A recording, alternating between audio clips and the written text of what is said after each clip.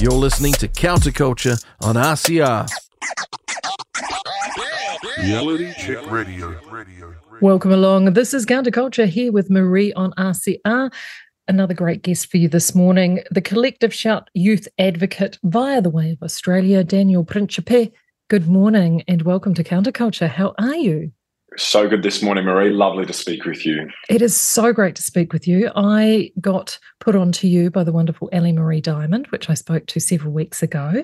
She talked about all the different things that you've been doing and the work that you've been doing. So give our listeners a little soupçon of what Daniel does of a day.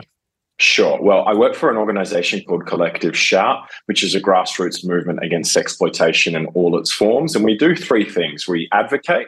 So we advocate politically through policy. We campaign against corporations, advertisers, marketers that objectify and sexualize to sell their products. And we also educate. And that's the part that I spend most of my days focusing on, is working with schools, communities, pretty much whoever is open to a conversation, looking at, well, what are the cultural forces really harming young people? But let's be honest, all of us that don't set us up for healthy relationships, healthy ideas about masculinity, healthy ideas about sexuality. And what can we do about that? But let's diagnose it properly first. And those conversations, is like many conversations today, have become verboten, and you have to work really hard, not only in person but in other spaces, to have them. Are you struggling to be able to have those conversations, or have you still been able to get access? I'm pretty fortunate. I mean, I've already reached 11,500 boys this year, which is the same amount as last year to this point of the year. And we've been so fortunate to engage with schools all across Australia in every state and territory. And people are open to this conversation. I think a lot of people are open to the whole conversation about consent, which we say, yeah, we're happy to talk about consent, respectful relationships. That's a bit more palatable. But we say, look, if we don't address the elephant in the room, which is pornography and sexualization, we're not actually going to equip people to have healthy relationships. If we don't actually dispel some of the bad and harmful ideas that are limiting people's capacity to form relationships based on empathy and mutual respect and mutual care, we're not actually going to achieve that. Because let's be honest, like, consent is a bare minimum. And if you have to write on a board, like, don't molest an unconscious person or don't sexually assault someone, who's going to get that message? Like, do you know what I mean? Like, we actually have to go to, well, what is actually shaping those ideas where some people feel that they're entitled to the bodies of other people? Some people feel entitled to be violently sexual towards others. And let's unpack that. Let's look at where that formation comes from a very young age. And so for me, in terms of the challenges that you've noted, it's actually trying to dispel a lot of the cultural baggage that goes on in a room before I even open my mouth for the presentation, that the boys have come into a session. They think, oh, is this going to be another sex talk? Is this going to be a how bad are boys? All boys are rapists kind of talk. And I get it. I get to some extent why they may have those preconceived notions. And so to be honest with you, I spend anywhere between 10 to 15 minutes dispelling myths, trying to highlight those kind of hidden elephants in the room to say, hey, this isn't that. What I'm here to do today, and I say this over and over again, is I say, boys, I'm here to challenge the culture, but champion you as young men. And I repeat that to say, hey, what I'm going to do is ask ourselves, are you being set up as young men with the right role models, the right encouragements, the right challenge, which we all need to become better young men, healthier young men? Are you actually receiving that from the world around you, from your social, family, community, cultural context? Is that equipping you to thrive in yourself, in your relationships with your mates and with women and girls, irrespective of your romantic interests? Is that actually equipping you? And if not, what do we need to do to actually serve you boys to set you up to succeed in life? Yeah, so you've now hit on a point that is really near and dear to my heart. So I have two boys, 15 and 17. They, like any teenager, wants to find their place in the world. And as young men, the messaging now that they're getting from social media is that they are toxic. How do you foster healthy masculinity in this current cultural environment?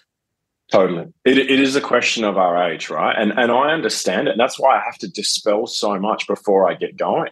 because boys have either heard this, and there's so much culture war stuff that I don't like that doesn't help. And it doesn't help someone like me who's coming in saying, boys, I reckon you guys can be courageous and kind. I reckon you guys can be loving and resilient. I reckon you guys can show empathy and be a man of integrity. Like, they're not mutually exclusive. And what can we do about that? But I think they've either heard one extreme or the other, where being a man is all about dominance, power, control, hooking up with girls, beating up on other boys. And then the opposite is actually boys are just terrible, they're horrible, they're hopeless, like there's no place for them. And I'm kind of like, hey, there's actually a big, massive paddock in the middle where men have talked forever about virtue. And that's obviously where we get the root word man from, is about virtue. And let's be honest, all virtues apply to all people. But how do we have a conversation that focuses on that? And what can we do to center that and how boys make sense of their masculinity, their relationships, their sexuality?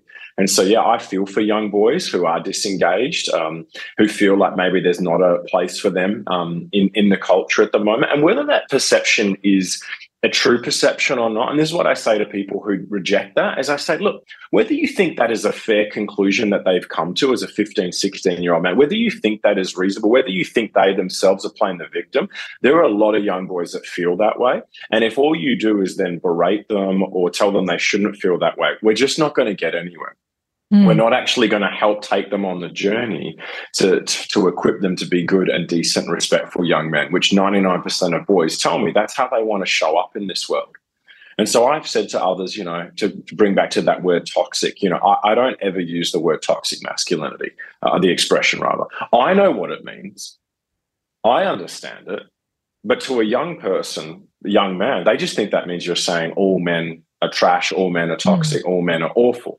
Now, I see it as a critique to say, do you know what? There's some pretty unhealthy ways that we as men can show up in the world. And let's look at that. Let's look at what makes us this epidemic of male loneliness.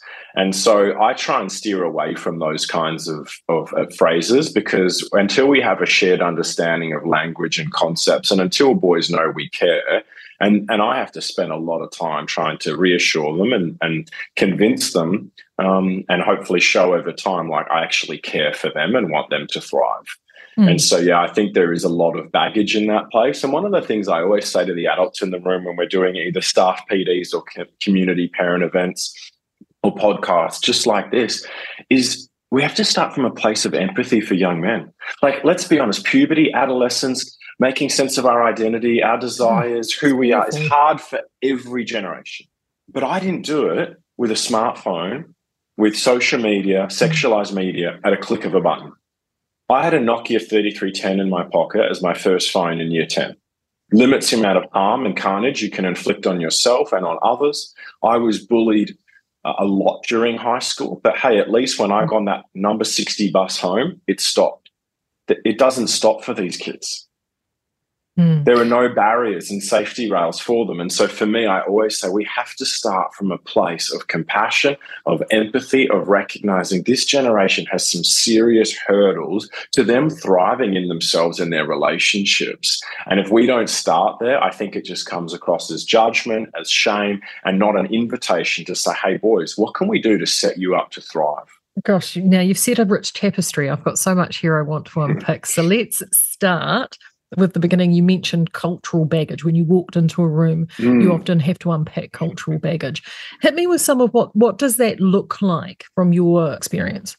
I can only assume, from things that I see swirling around. So again, is this a boy bashing exercise? Is this all men are trash or not all men? Or is this an exercise in hating on some of our heroes and perhaps saying that all boys are rapists, these sorts of things. And boys are never the victims of crimes or harms or these sorts of things. And so there is that needs to be undone and say, hey, let's talk about this. And I can only invite them to be open to what the conversation is and to show them that that's not what I'm then going to do. I tell them I'm not going to do that, and hopefully they see that in the workshops and the conversations that we have, that this is a broader project about setting them up as young men, realizing that so many of these cultural forces that I want to add, they didn't create.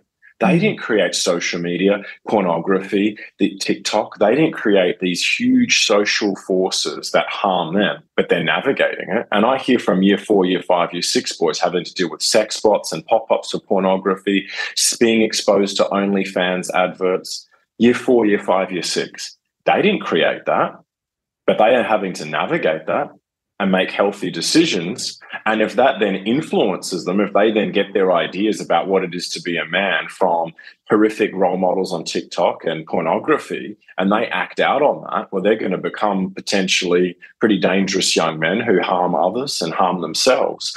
But we've created that landscape for them. And so that's what I want them to see, that this is an invitation. And so, yeah, they are some of the cultural baggage, and they've probably heard things in the culture wars about boys, and they've probably heard the most polemical comments, because obviously that's the stuff that does the rounds on TikTok. Yeah, it certainly does. I mean, let's park the social media just there for a second, because I know what direction that we could be here all day. Absent fathers. Now, that is certainly something, because, I mean, I'm probably your parents' age, even potentially a bit older. And for us, there was the divorce rate was one thing. It's a completely different thing now. Absentee fathers are vastly more common than they ever have been. What is the impact now that we have an entire generation who have grown up with fathers not in the household, or they're on a permanent basis making?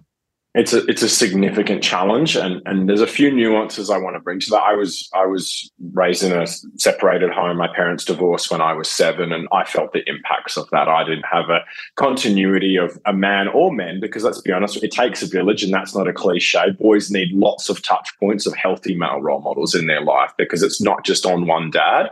There has to be other men in the community that help young men navigate those key markers and transition from boyhood to manhood. But I experienced that myself, and I see it everywhere.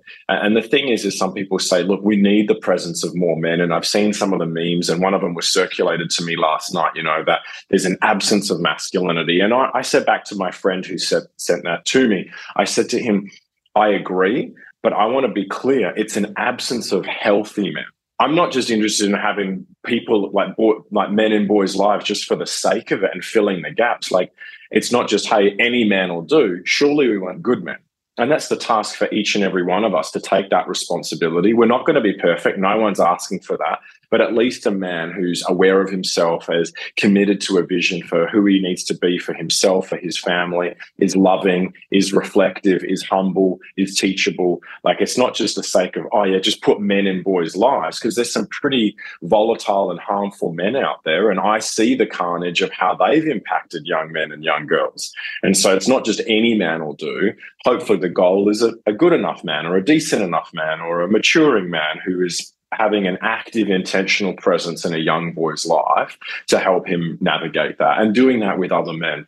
And so, yeah, there is an absence, but I know, and I'm sure every listener here is like, no, there are some, not just men, but there's some harmful women too, who should not be in the presence of young boys or young girls' lives, right? They're they're going to do more harm than good. Hence, people end up in prisons, and hence people, end up fleeing from certain family dynamics. So, yeah, there is fatherlessness, and that is a huge cultural problem. But I think the bigger problem is, like, we need to raise more good men, and we need men to get together with other men and help them through that, because we all, don't have it all worked out, and we all are being shaped by the culture and the role models and the examples that went before us. And so I think that's a really important reflection piece, because, yeah, we want good men in the lives of boys. Yeah.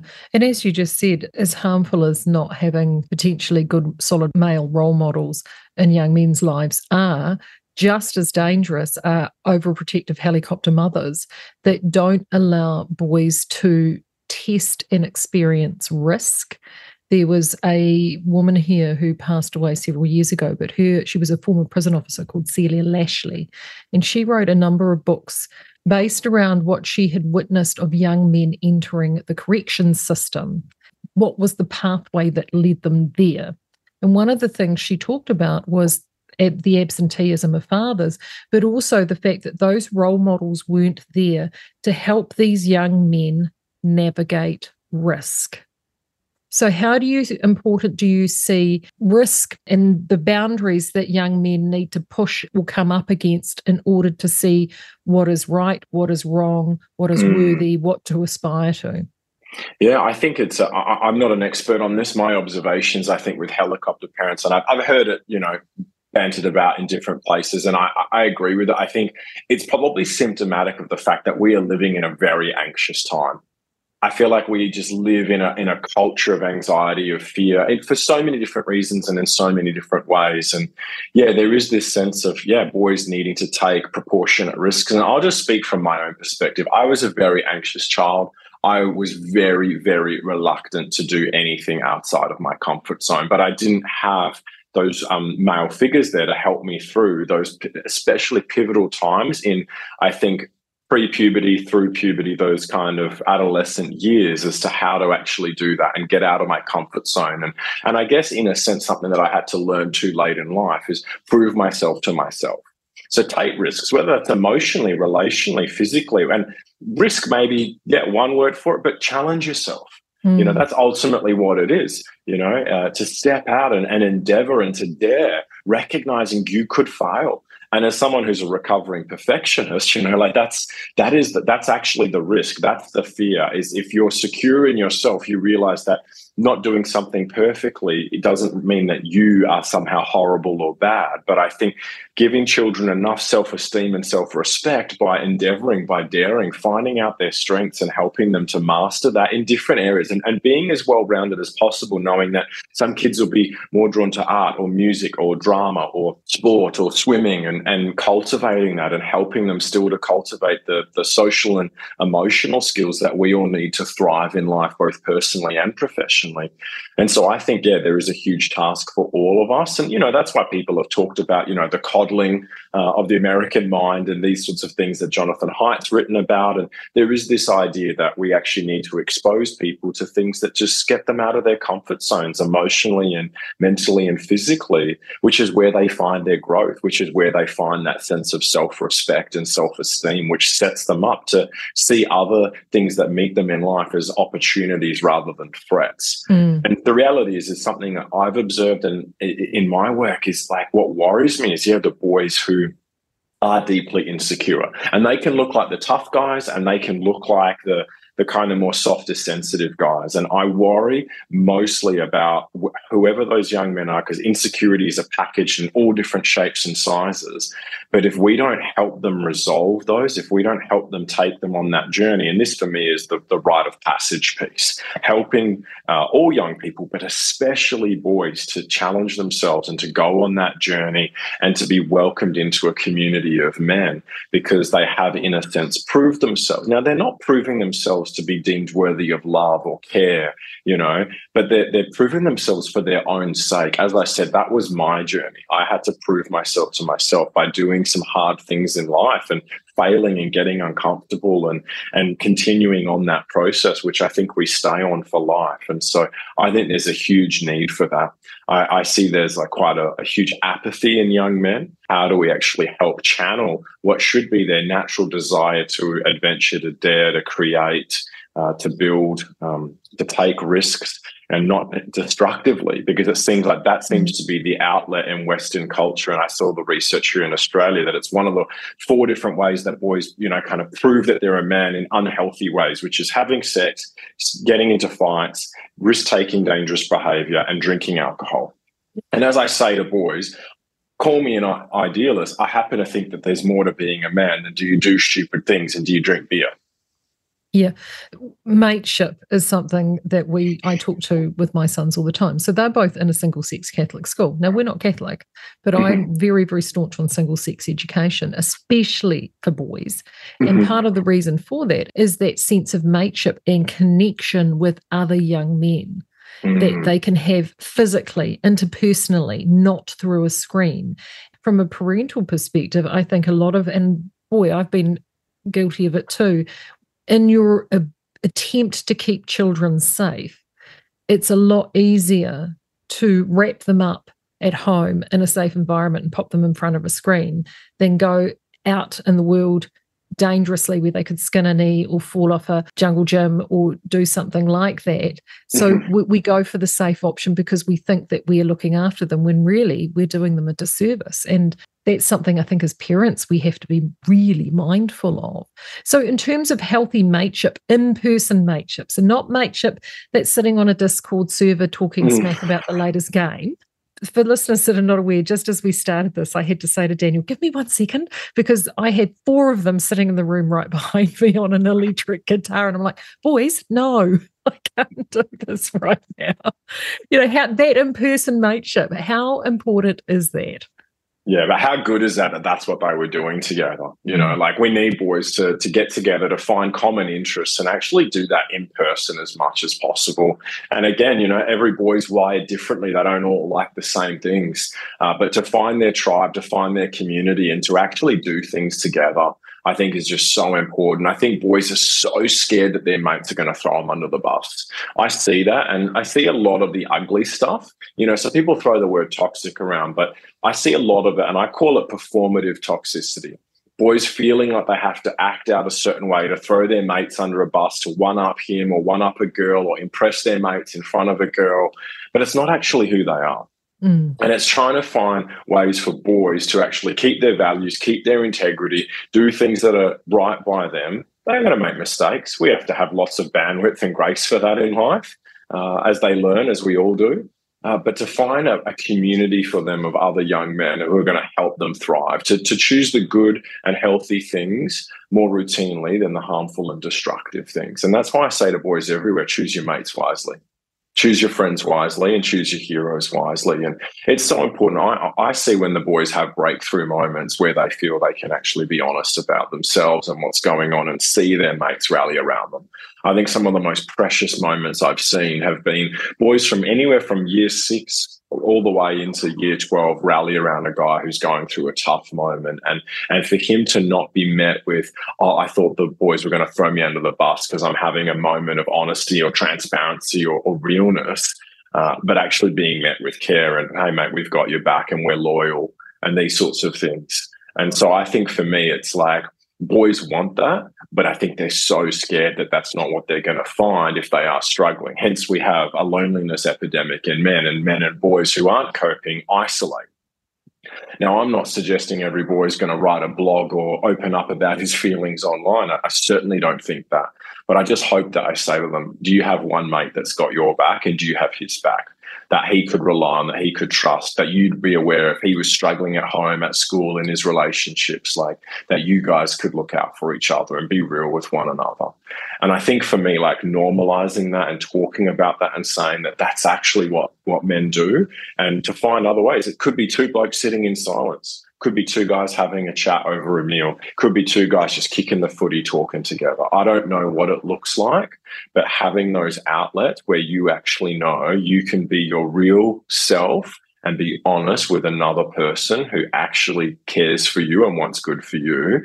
That's what I want boys to find in life, and in mates and in men and dads and father figures older them as well. Doesn't need to be with everybody, but somebody. And because I feel like that's the thing that breaks my heart, is knowing how many boys feel like they can't be their real honest selves with other boys and men. And they're craving it. They're just too scared until one brave, courageous soul enters into the fray and goes, hey, this is what's going on for me, or I'm struggling, or I've lost a loved one, or I'm going through a hard breakup, or something like that. And I think for me, when boys are encouraged to welcome that and to see that and to see how it actually benefits all of them to meet each other with a sense of, I've got you, mate, like beautiful things happen, good things happen. And it puts everybody at ease rather than being on guard, got their masks on, who can I trust, who's going to throw me under the bus? Because the boys open up to me one-on-one privately afterwards, but they're very much concerned, does someone really have my back when push comes to shove? Like once the banter dies down. And I think for us, I think it's really important that grown men model that. I was down at the markets on Saturday morning last week here in Sydney in Bondi, and I just love seeing a group of, probably 60-something-year-old men, 6 or 7 of them sitting around a bench just chatting. They had a baguette that they were cutting up and sharing, and they were just chatting. And I think there's something really healthy about that I was drawn to, because I was like, gosh, I hope when I'm that age, I've got a group of other men my own age where we can just go sit in the park.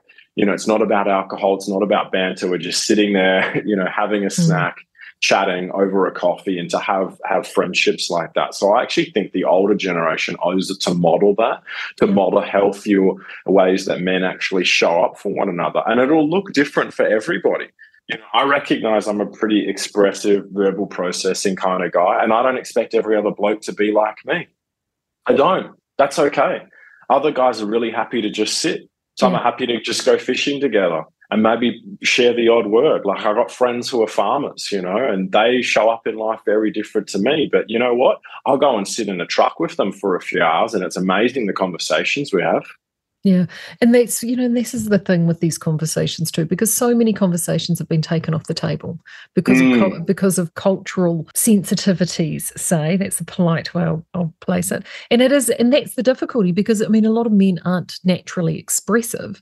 So to get them to open up, or to all of a sudden say, for them and their mental processing, to go, well, I want to talk, I can't talk about that. And, oh no, if I say that they'll come down on me. And it is really, really difficult. And I do wonder about loneliness. Loneliness concerns me. This country has the highest rate of male youth suicide per capita in the world. It is really seriously concerning. We've got advocates here who, a comedian in particular, who is really working so hard in that space. And one of the things that is holding him back is this whole expression of critical social justice, which unfortunately is predominantly over-feminized. And they're the ones that perceive this concept of toxic masculinity, when actually, in fact, as you've so eloquently pointed out, if you foster it and grow it and nurture it and feed it, it can be far from toxic. So it is a real minefield for our young men. I think so. And yeah, I don't know the exact examples that comedian would perhaps be referring to, but yeah, I think there is a sense of like, we actually just need to be able to be real and to kind of disrupt any of those barriers. I think a lot of it, though, is the socialization of boys and men, where they're rewarded for callousness. They're rewarded to perform, like I said, this more cruel and nasty vision of what it is to be a man, and not necessarily aspire to decency, to respect, to integrity. Because I say to the boys, like, I want to be a safe man. I want to be someone who the men in my life, the women in my life go, yeah, he's safe, he's loyal, he's trustworthy. And not just physically, but emotionally too. And I think, again, it's like putting that on the table to actually be like, not only is that good for you, like, it's actually like, it's good for everybody, to show up in those ways. And so I think it is about modeling it and encouraging it, and yeah, being able to have honest conversations. And I'm very big on not policing how people express certain things and allowing them to feel and talk, because I know I've needed that at times to make sense of my own experiences and my own thoughts. And it's also why I come down pretty hard on boys who go to shame or bully another boy who's opened up or not said something perfectly or hasn't understood a concept. Or I really don't like that, because that is that way, that culture, that male culture just shuts down openness, shuts down honesty, because the other boys jump on him if he doesn't say something perfectly or stumbles through his words, or maybe if he's asking me a question where he hasn't comprehended something in the session. And that for me is actually part of that social framework to actually push back on that. Because if every time someone is trying to make sense of something for themselves and we shame them, we kind of throw them under the bus, like, it continues to reinforce this message that I can't talk and I can't open up. And understandably, and it's not the sole reason, but it is part of the reason we seem to have a mental health crisis in young boys, and loneliness. And sadly, because of the way boys are socialized, they do resort to more destructive and violent ways to deal with the pain, grief, tragedy, loss, that we all go through in life. And that's why I say to boys, I can't wave a magic wand and make all that stuff go away. I've had to go through my own pain and grief and loss and my own disappointments in myself or others and hurts. And it's like, what do we do with that? Where do we go with that? And for me, that's actually the task for all of us as a society, to actually create ways that we can normalize boys and men finding places to deal with life in healthy ways. They're not going to deal with it perfectly, but can we put it on the table that there's actually healthier ways? And that's what I say to the boys, like to find who are those people, what are those outlets, what are those things that aren't destructive, but are actually constructive when we're processing and dealing with life. And so, yeah, I think we do have to create a bigger bandwidth on creating space for boys to have those pockets and those places. And for me, it's amazing what actually comes up, and when we kind of give that the space and time for boys to lean into that. Digital perfection. How dangerous is being continuously bombarded with these so-called perfect lives for our it's not just young men, but young men and young women? It harms all of us, and it harms me too. And I'm more aware of it. And I studied propaganda, and I did a postgrad in media and PR, and I spend my days analyzing messages. And yet I know I can spend some time scrolling on social media, going, "Oh, wish my life looked like that," or "Wish I looked like that," or "Wish I was doing that right now." And I can't imagine it as a younger person who hasn't yet fully developed the critical space and the kind of bandwidth and the emotional, mental maturity to deal with this sort of stuff. It's huge. And so much of what boys are also bombarded with is how their body shape should look. And I'm just real with everybody. Like, boys are feeling the pressure to look a certain way. They're more conscious of their penis size than any other generation. And no surprises, they're bombarded with other people's anatomy more than any other generation. And so I hear from more boys struggling with body image issues, even from the ages of 10, 11, 12 and beyond, like feeling like they're not big enough, they're not manly enough, which comes back to these ideas of what it is to be a real man, which is both physical and, as I listed, those 4 destructive traits that I mentioned earlier. Whereas I'm wanting to say, like, we have to create other healthier ways that we can describe manhood and what it is to be a good or healthy man, which is why I always come back to virtue. Because amidst, as you say, the kind of perfect idealized visions that they're being saturated with, which very much focuses on exterior, on perceptions and creating false perceptions, I'm so much more interested in interior. Like, who are you when no one else is looking? What's the type of man that you are? What are your habits? How do you spend your time? How do people speak of you when the show's over? And I think for me, that's the conversations we need to be having with boys, is to make it more desirable to have those character traits that are timeless, that are always in vogue, that are always good for them and good for the world. And so that's what I say to boys. Like, not only do I think it's a good idea for you to kind of be critical of these false ideas of what it is to be a man, that's a lot of bravado, a lot of performance. I think it's a good idea to be loving, to be respectful, to have integrity, to be courageous, to be an upstander, to be kind. Like, they're good ideas, but the research says they're good for them as well. But that takes a culture helping to shift both boys and girls away from everything that's about the screen and about perceptions and these illusions of what life is like, and actually doing the quite mundane, quiet, habitual work of going after doing good things routinely. But I am seeing a shift in that, and I am seeing both on social media and in discussions, like, more people saying, like, yeah, let's go back to basics. Let's actually think about, what do our habits, what do our relationships say about us, and how can we continue to I guess, sow good seeds, to do the right things. And it's not about living a perfect day or a perfect week, but it's the trajectory of our lives, doing the things that are good for us over a period of time. And I feel like that's actually becoming something that's seen as more attractive and more worthwhile as those ongoing lifestyle choices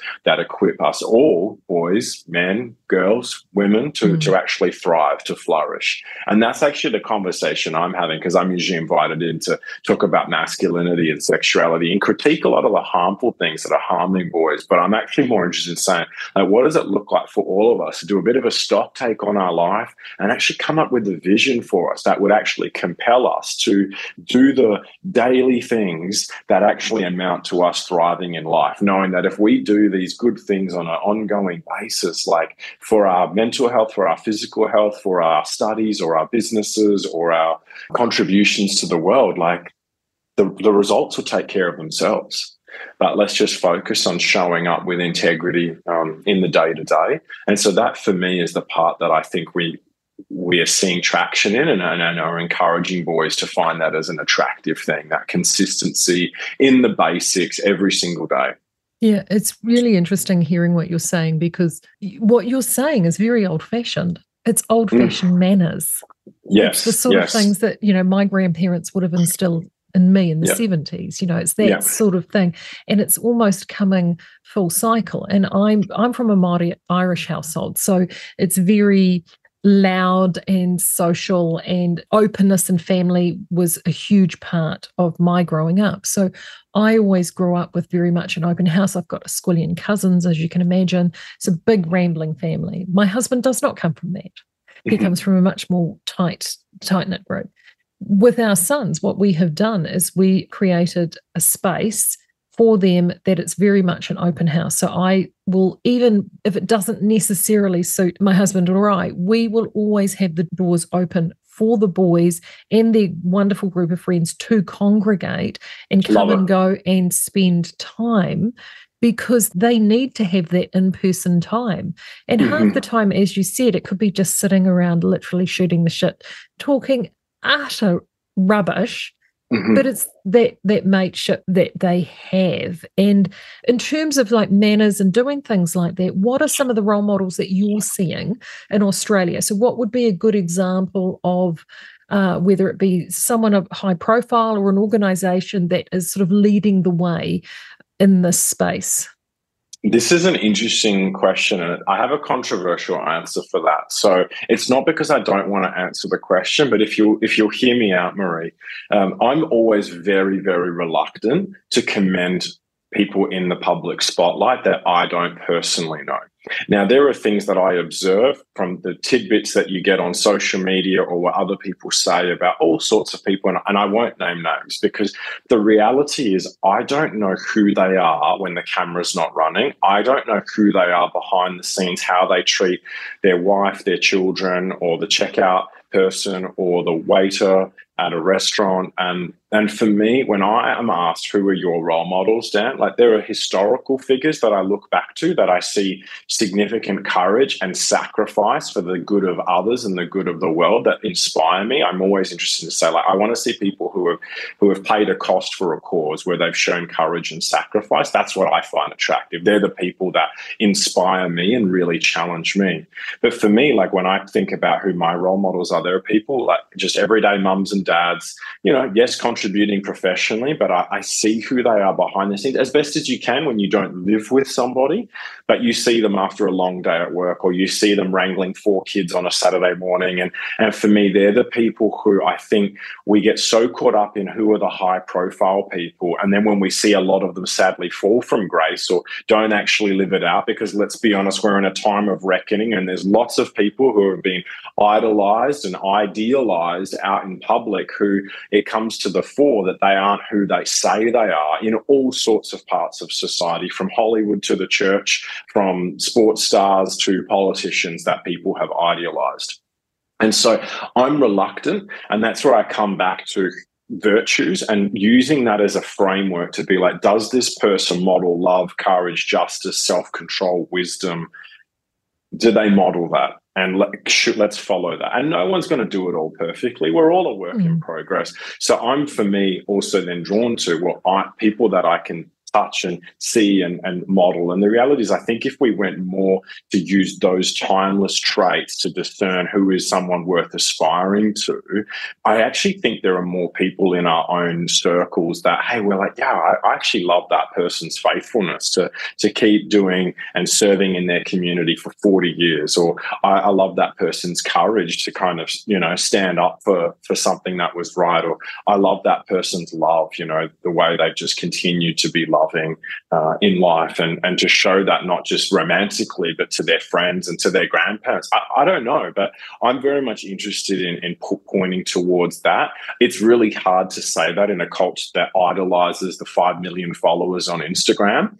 But for me, they're the people that I want to advocate for, because I think there's a lot of people who embody some of those virtues, or a lot of those virtues, living pretty quiet lives in our midst. And I say this routinely. I think when you see character or traits that you admire in someone, like, go and get to know them.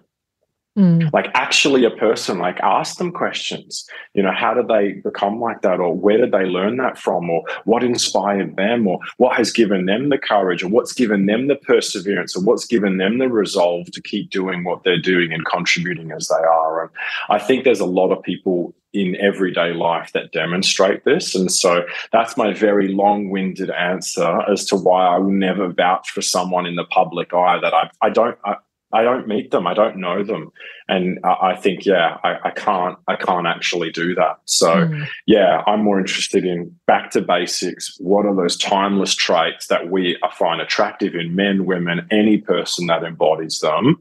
And go and find that. And also historical figures, and learning that they didn't necessarily live perfect lives. There's people who have changed the world, but they also were human too. So as a parent, if you've got a parent out there, they've got some sons, particularly if they're heading into that difficult zone, that tweeny space before the hormones really kick in, give them three things as a parent that they can possibly do, simple things at home that will really help solidify their son's journey.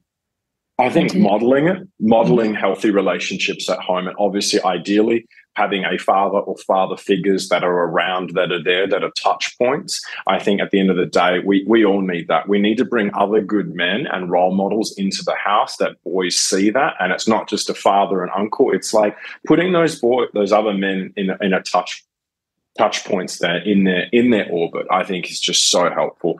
I think just actually having fun with young boys. I think just continuing to engage and inviting them into that. I know they're going to get too cool, but boys, the research is still clear that young people still want to talk to their parents about the big things going on in their life. And so if you still have those open lines of communication, that they're still fun, that they're not shamed for the things when they do muck up or do something stupid or are exposed to something that might harm them online, like to not actually react and realize that, hey, this is a young person doing their best to make sense of a pretty challenging time. So I think fun, open communication, it doesn't mean that there's not opportunities for, challenging them and encouraging them to be their best selves, but we need to create a space where boys still want to open up and talk. So I love what you said, Marie, like having the boys come round, having them feel like this is a safe space for them to hang out and explore being teenage boys, whether that's playing music together, playing sport together. And so I think that's something that's really, really important. And I think, if people can do it, I think it's really important for all young people to realize that they're not the center of the universe, and to find a sense of satisfaction and how they can use, like, identifying their gifts and talents and then giving them away to serve others.